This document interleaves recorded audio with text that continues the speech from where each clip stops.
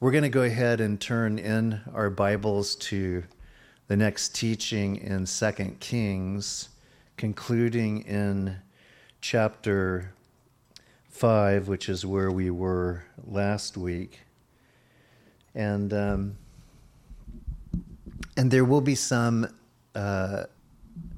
review of last week. I think it's so important with where it leads us today, which we'll be picking up ultimately in verse 20. Here we go. Lord, we ask for your blessings on our time in the word. Thank you for your word. Thank you for your spirit, which allows our eyes to be open and to see what you desire for us to know. That it moves through these eyes, Lord. It is processed in that beautiful work of the cognitive mind, the engaging mind. And it is stored in the heart, and it is translated in the body, how we behave, decisions that we make. Thank you for hearing us, and in Jesus' name we pray. Amen. Last week, the first part of the theme was soap, nope.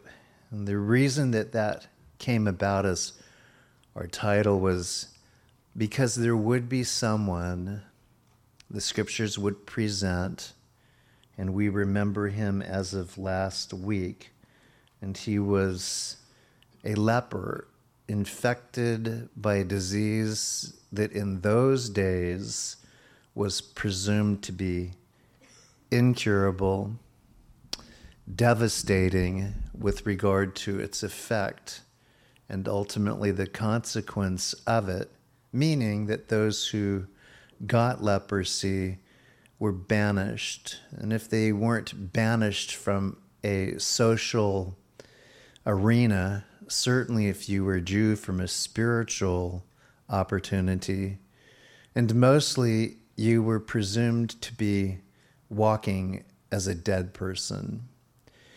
Leprosy, again, we understand it better today as a bacterium. It is one that seems to have its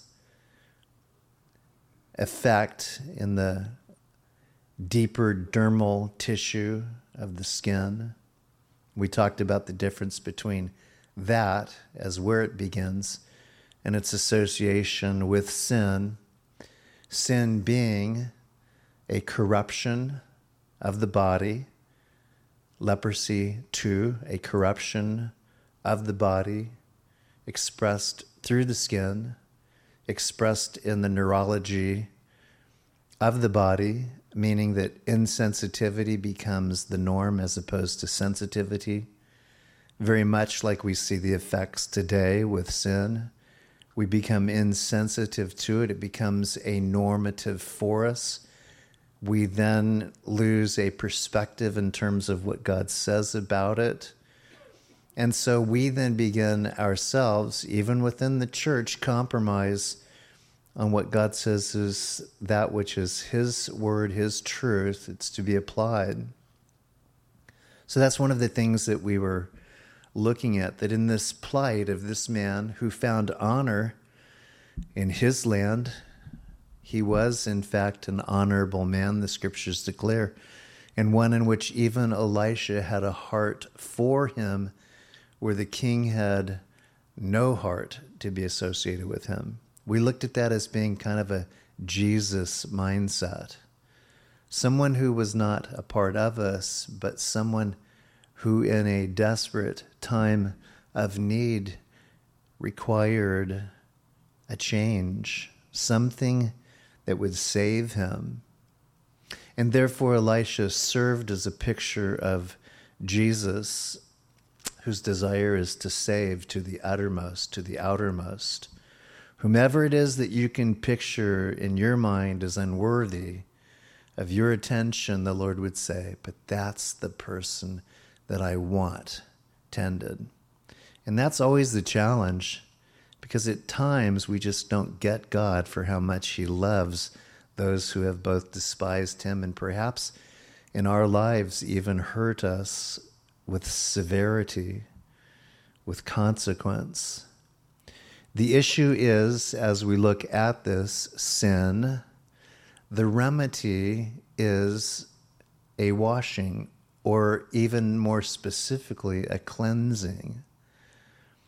And so in this last area that we found ourselves with Naaman, all he had to do was obey the word of the Lord that came through Elisha.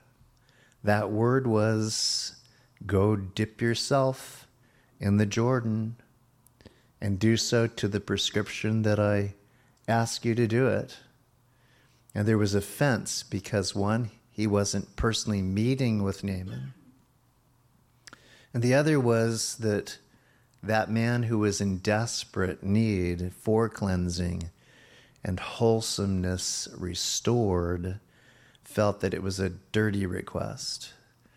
The rivers from where he came from were certainly better than what Elisha was proposing with the Jordan, a darker river, one that had obviously the washouts of all of the soils and from the mountain Hermon.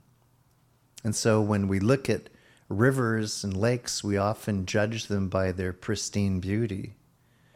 The azure blues of the sky reflected in the clarity of a lake or a river, it's inviting. Those we will choose to drink from.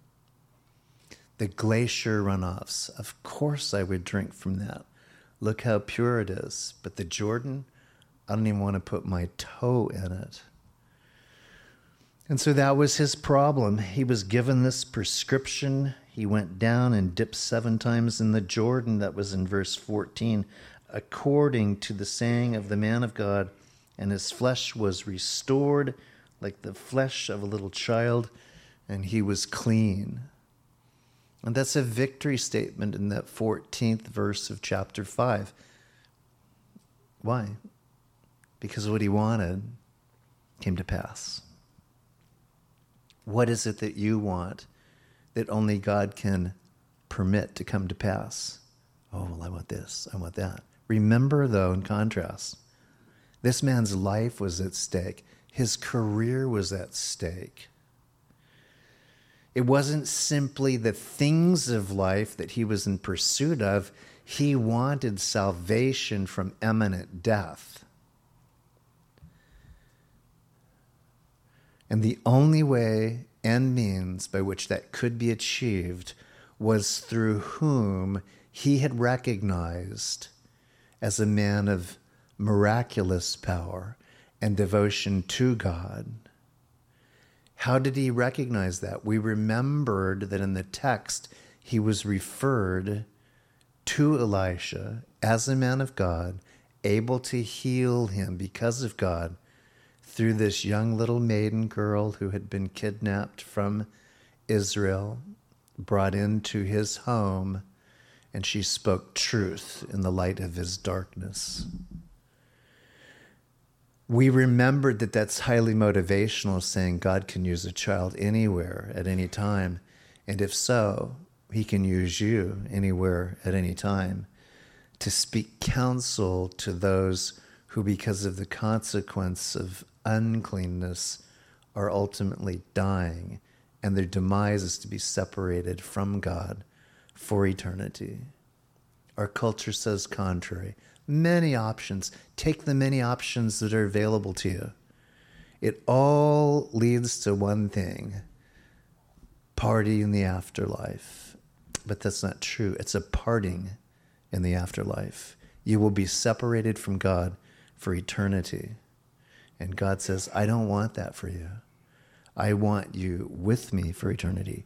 Your life is sacred. I appointed you for a sacred, wholesome life, full of accomplishment, even in the difficulty of living, the industry of moving forward in the casualty of the things that have ensnared us, taken from us. God wants us to live victoriously, championing his cause. So we looked at that. It was important to see that Elisha is holding his place. He's facing off with a variety of different challenges, but he's holding his place, taking footsteps of accomplishment.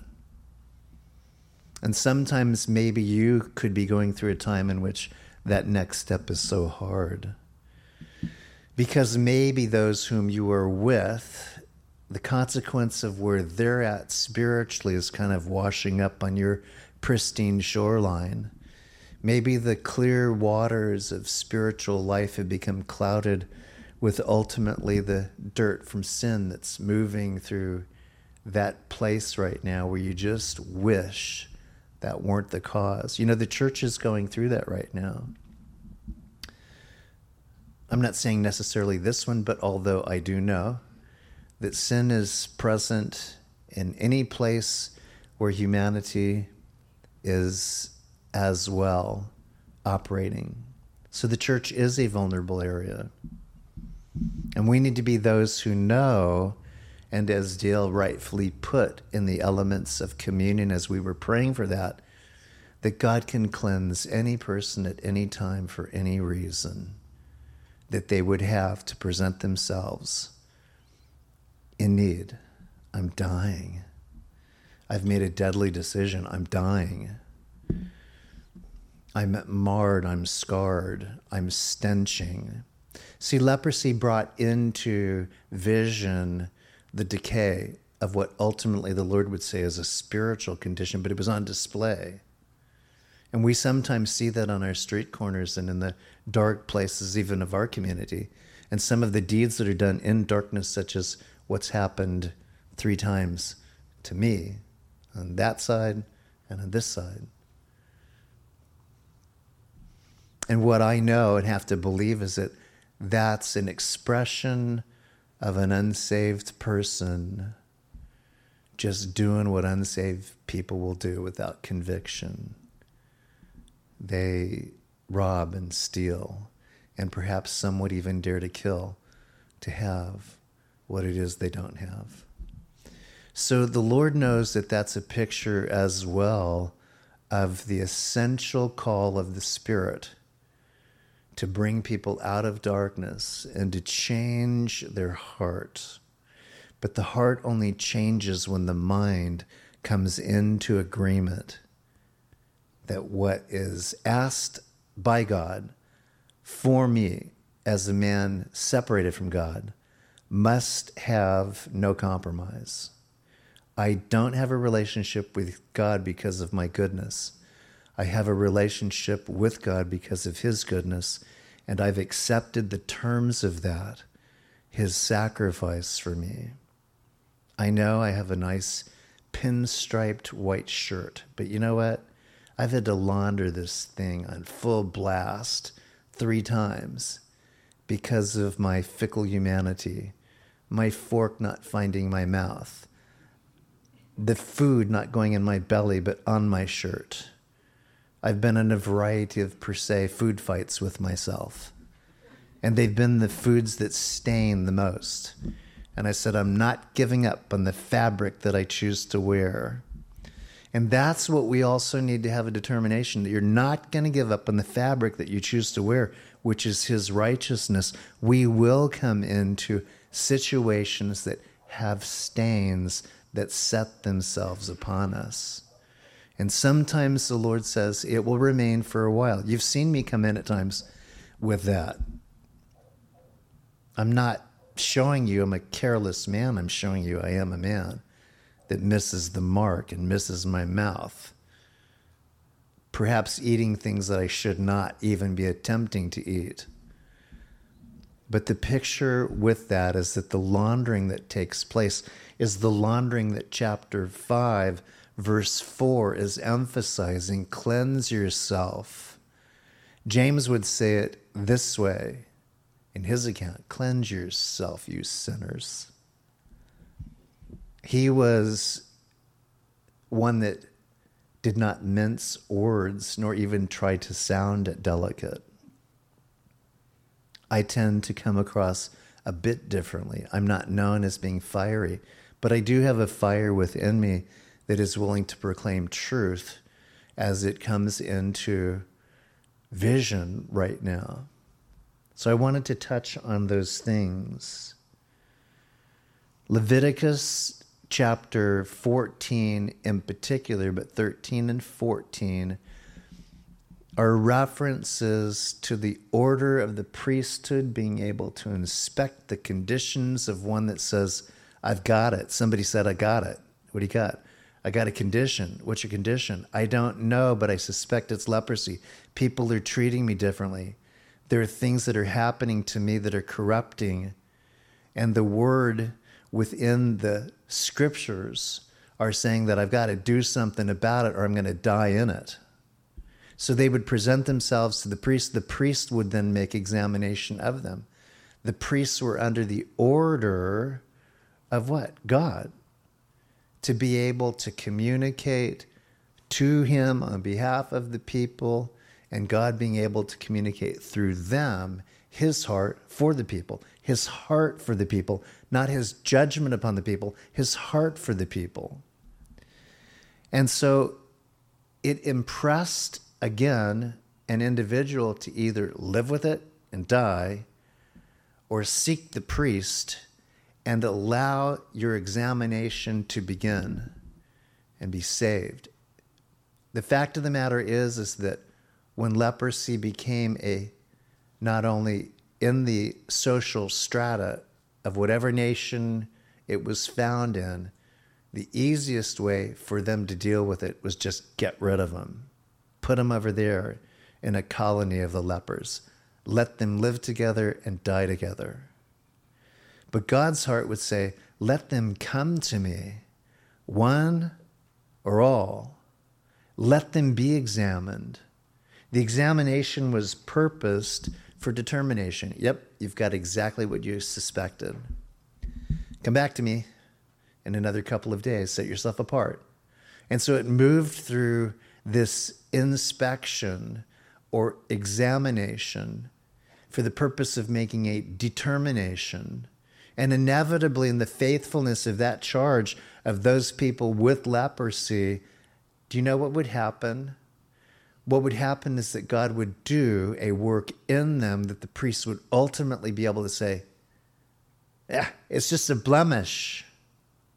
It's just a blemish. What may have been, in fact, leprous becomes just a blemish, which then would become simply perhaps a faded scar of what they had, which was terminal, and now leads them into productivity and inclusivity. That's a great word. Unfortunately, politically, it has something that is just not right. There are words that are being stolen by culture that's just not right. God wants to include the sinner who has been cleansed and to keep him. And the idea there, as purpose in this, was remediation. Examination, determination, and remediation. Done. You did your work by allowing yourself to be transparent before me, and I've done my work, God would say, by cleansing you of your sin. That's the idea there. Don't know if I took you there or not, but I'm going to Psalm 49, and I may have, but I'm going to reiterate in case some of you weren't here. Psalm 49, verses 7 through 8. None of them, it says, none of them can by any means redeem his brother nor give to God a ransom for him. God makes no allowance for anyone by your prayers and supplications, by your good favor, whatever it may be, to be able to ransom your brother, your sister, who is living in sin on your own. Can you intercede? Yes. What does it mean? Praying for them. But can you take their place as a ransom? No. There was only one who did. Jesus, the Son of God. He was the ransom. He was the costly sacrifice. And that's how all of us come into a relationship with God, is by him and him alone, on his terms. Nothing that we can come up with. You're not going to be pulling anyone into heaven based on your appeal to God, it has to be that person's appeal to the Lord on the same conditions that you were saved. And that's what's so awesome about this. None of them can by any means redeem his brother, nor give to God a ransom for him. For the redemption of their soul is costly. It cost God his Son. So we anchor ourselves there. It's an important place to be. Closing on this thought too, you can go back, and I think I suggested this last week. Luke chapter 17, Jesus heals 10 lepers. You can pick that up in verses 11 and 19. And here's the emphasis of it. Only one out of the 10 came back to say thanks. Only one came back out of the 10 to say thanks. That represents a tenth. Do you realize that in the populace of a church, it is less than half and probably closer to a tenth that says, thanks God for saving me, one who before was a leper. No common ground with those who now I find to be uncommon, to be not only my cloistering saintly family, but those who at one time I offended highly before you. I was against you in my mind, in my heart, in my deeds. And so it's very, very, very exciting to realize that even though it's always seemingly not the majority, but the minority, that God says to that person, to you, thanks for thanking me. I appreciate being acknowledged by you being here. If you didn't know it, when you come here, you represent the 1/10. You were touched by God in a condition of leprosy, and here you come to be able to say, thank you, Lord. There are so many things that I wanted to do, but today I'm here doing the one thing that I ought to do, giving you attention, thanking you, Lord, for removing me from detention. Detained by the world or punished by my sin, you brought me out, and here I am again, fresh, new, alive. So I want you to think about that. Jesus was impressed with that 10th person. Wherever that 10th person was in the lineup, whether he was the first one to get touched or the last one to get touched or in between, he came back to say, I'm giving you thanks. That's why Sundays are important to me, to give God thanks, because somewhere in that lineup, I represent a 10th. Don't know what happened to the other 9, but I know that for me, it's important in my 10th that I give my thanks and appreciation. You may say, how in the world do we get through this text? Now you've eaten most of it up in a review. We'll see. Let's trust the Lord. Let's go ahead and visit verse 20 of this 5th chapter. It's really not all that long. Okay? Remember what you've just reviewed. If it's new to you, you can pick up the teaching from last week. It's archived somewhere. We've got guys and gals that are gifted and they know how to do it. I don't. But you can go back and review it. So what about the dope part of it? Soap? Nope. And being a dope. It means that even those closest to the most persuasive godly influence that they could ever be with can do stupid things, because it says that in the opportunity that they had to be mature, they chose to be childish. They chose to be covetousness. They chose to exercise in a carnality as opposed to a spirituality. And this is Gehazi. It's very interesting. As you know, names mean much. They do. God knows everything about the name ultimately that you will have. I will not probably be recognized as Richard in heaven. He has something more extraordinarily reserved for me. But I probably also will never be recognized in heaven as Scurvy Dog. That thing that man, that sorrowful, pitiful being. But Gehazi in text means two things. His name means either denier or it means valley of vision. Don't you find yourself at times being the one that is in the valley of vision? You see God's presence. You know how he's encouraging you, what he's done to validate you. But then all of a sudden, you have this opportunity in which, in some manner, you've found yourself a denier of him. He's not going to do it. I've waited this amount of time. I've given that amount of resources. He's not going to do it. Do you realize that we're waiting on what God's going to do?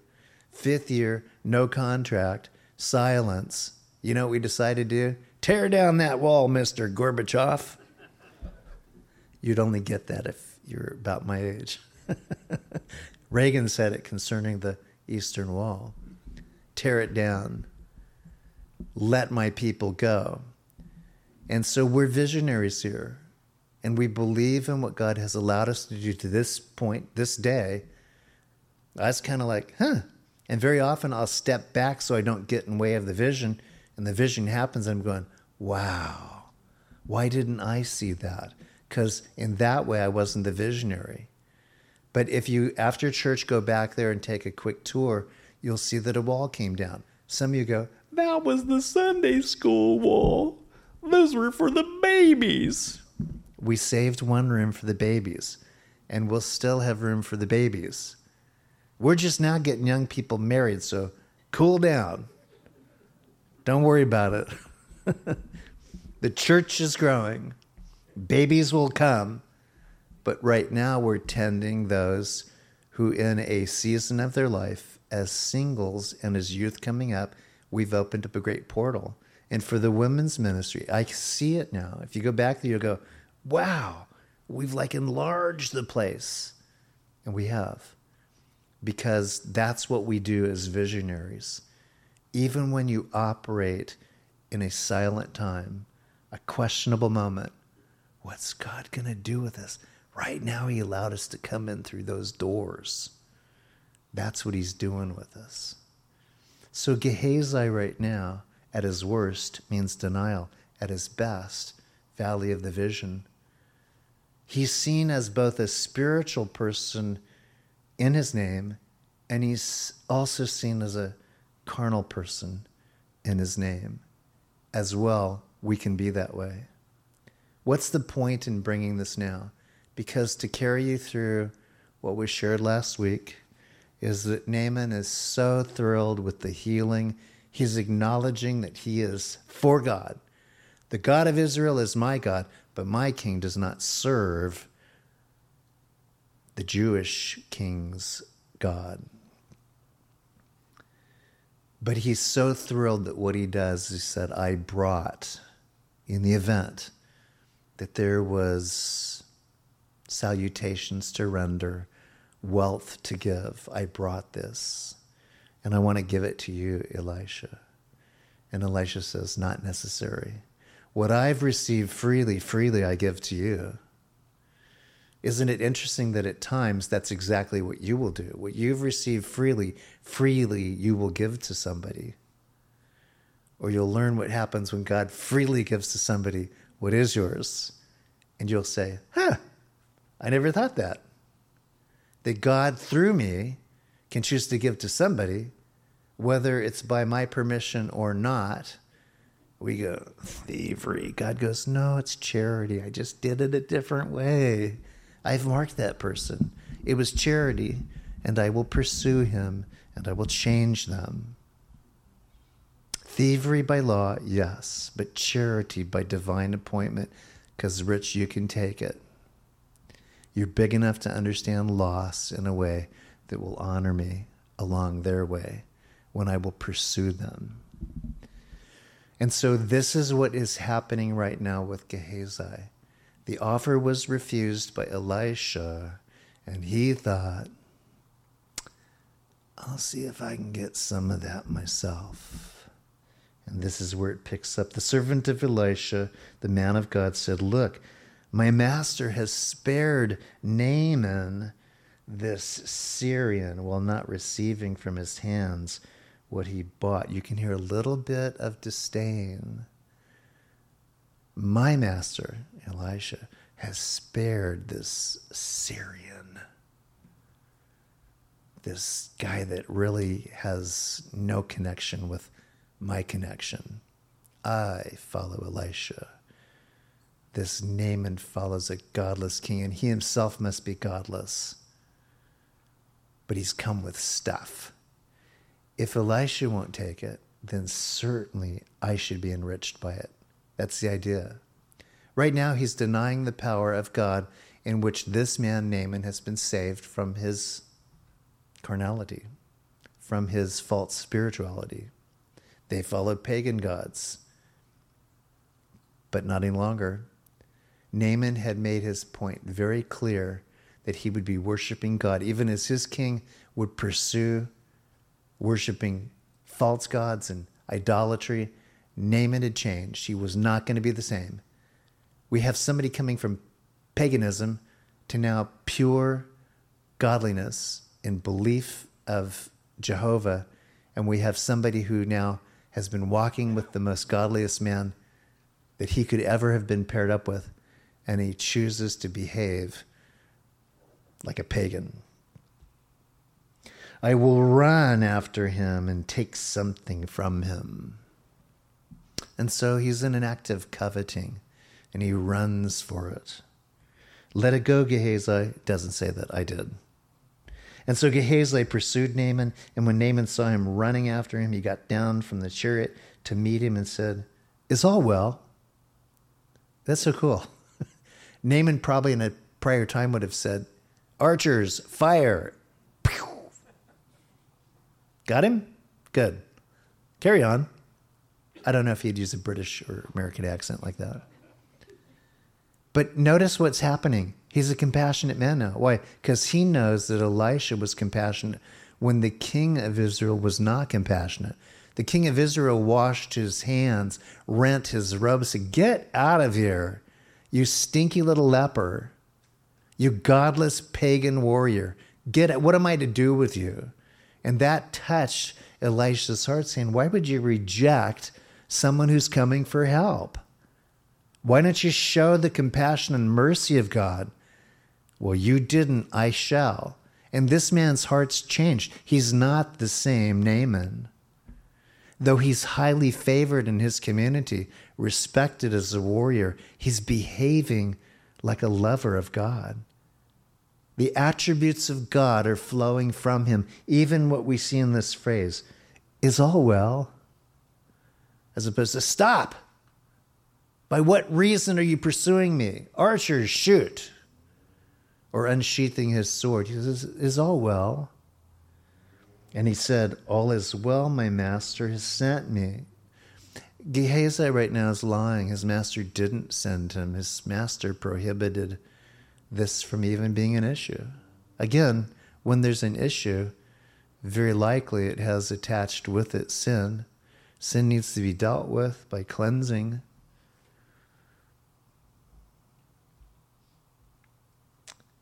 Saying indeed, just now 2 young men of the sons of the prophets have come to me from the mountains of Ephraim. Please give them a talent of silver and 2 changes of garment. He's creating a storyline. He's doing an op-ed. He's putting, if you would, the blame on someone else, or the reason for him running after the goods is by fictitiously developing a storyline. And so Naaman said, please, take 2 talents. The generosity of a saved person is beyond description. All of a sudden, everything that you got doesn't matter. It's God's. What do you need? What can I do for you? I gave away thousands of dollars of equipment when the Lord got my heart. I've never missed it, never resented it. Sometimes I look back with sentiment, but I've never regretted it. I know exactly at the time what I was doing, when I was doing it, who I was doing it for. Thousands of dollars of stuff. Because my heart had changed about stuff.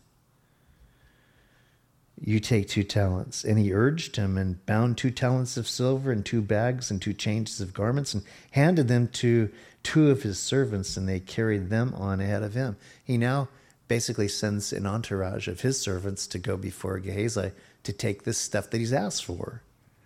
And when he came to the citadel, he took them from their hand and stored them away in the house, and then he let them in go and stood there. So he had an escort, a military escort, servants that took these things that he'd requested that would have had no small value. It would have been a treasury for this guy. Gets back to the citadel, which is where Elisha is found as well. And notice what happens. He went in and stood before his master. Elisha said to him in verse 25, "Where did you go, Gehazi?" That's the examination question that God asked Adam. Hey, Adam, where are you? Where have you been? What's going on? You're different than when last we talked in fellowship in the cool of the day. Where have you been? Your countenance has changed. Something's different about you. Again, we talked about the fact that in this, an examination is important. The Lord would say that to any of us. Where have you been? Where have you been? Want to come back? Where did you go, Gehazi? And he said, your servant did not go anywhere. Lie. Right? I mean, he's probably sweating profusely. He just got done with this run. He ran. Naaman had a chariot. And now he's probably sweating coming back. He's going, uh-oh. I'm going back to a guy that pretty much knows everything that's going on in anybody's life. And so rather than being transparent, he simply does what many of us ourselves have found ourselves doing. We skirt. We say, not me. No way. Haven't done anything. You know me. Well, Elisha does know him. And then he said to him, 26, did not my heart go with you when the man turned back from his chariot to meet you? Is it time to receive money and to receive clothing and olive groves and vineyard sheep and oxen, male and female servants? Verse 27. Oh yeah, that's all the rest of the stuff. Elisha is keeping his life simple and the challenge to his servant precise. Do what it is that you see me do, and do not do what others have found themselves living for. Does the Lord desire that all of us live impoverished? No. But the idea between living lavishly and rejecting God and living charitably for God is remarkably a chasm. I have so appreciated the men who both with wealth and generosity of labor have made me a millionaire. I'm not, but what I'm saying is what God has allowed for men and families to do at times in my neediest, most desperate, have exalted me as one, being as a millionaire, but I'm not. Has God given me things that could indeed put me there? Perhaps, but you too. Most importantly, eternally. But I don't count on that. I don't bank on it, because something could happen to me at any time that would remove any hope of that. He sought his own endowment, which is different than God being one who gives you the endowment. Do you understand? He sought and claimed his own endowment than one who had been bestowed that endowment. Abraham was a rich man. Jacob was a rich man. Joseph became a rich man. David was a rich man. All of them had a history of impoverishment until the time in which they set their steps forward in faith to honor God, and they honored God with their possessions. How wonderful it is when men and women of God honor the Lord with their possession, with their wealth. If you would, taking a position of impoverishment for the purpose of divine charity. It's a wonderful thing. And we have that in this church. We have men that across the board, whatever their bank account may be, they behave as wealthy men and women in what they're willing to do that costs the church nothing, and at times absolutely zero bill for me. But what they are doing is giving themselves.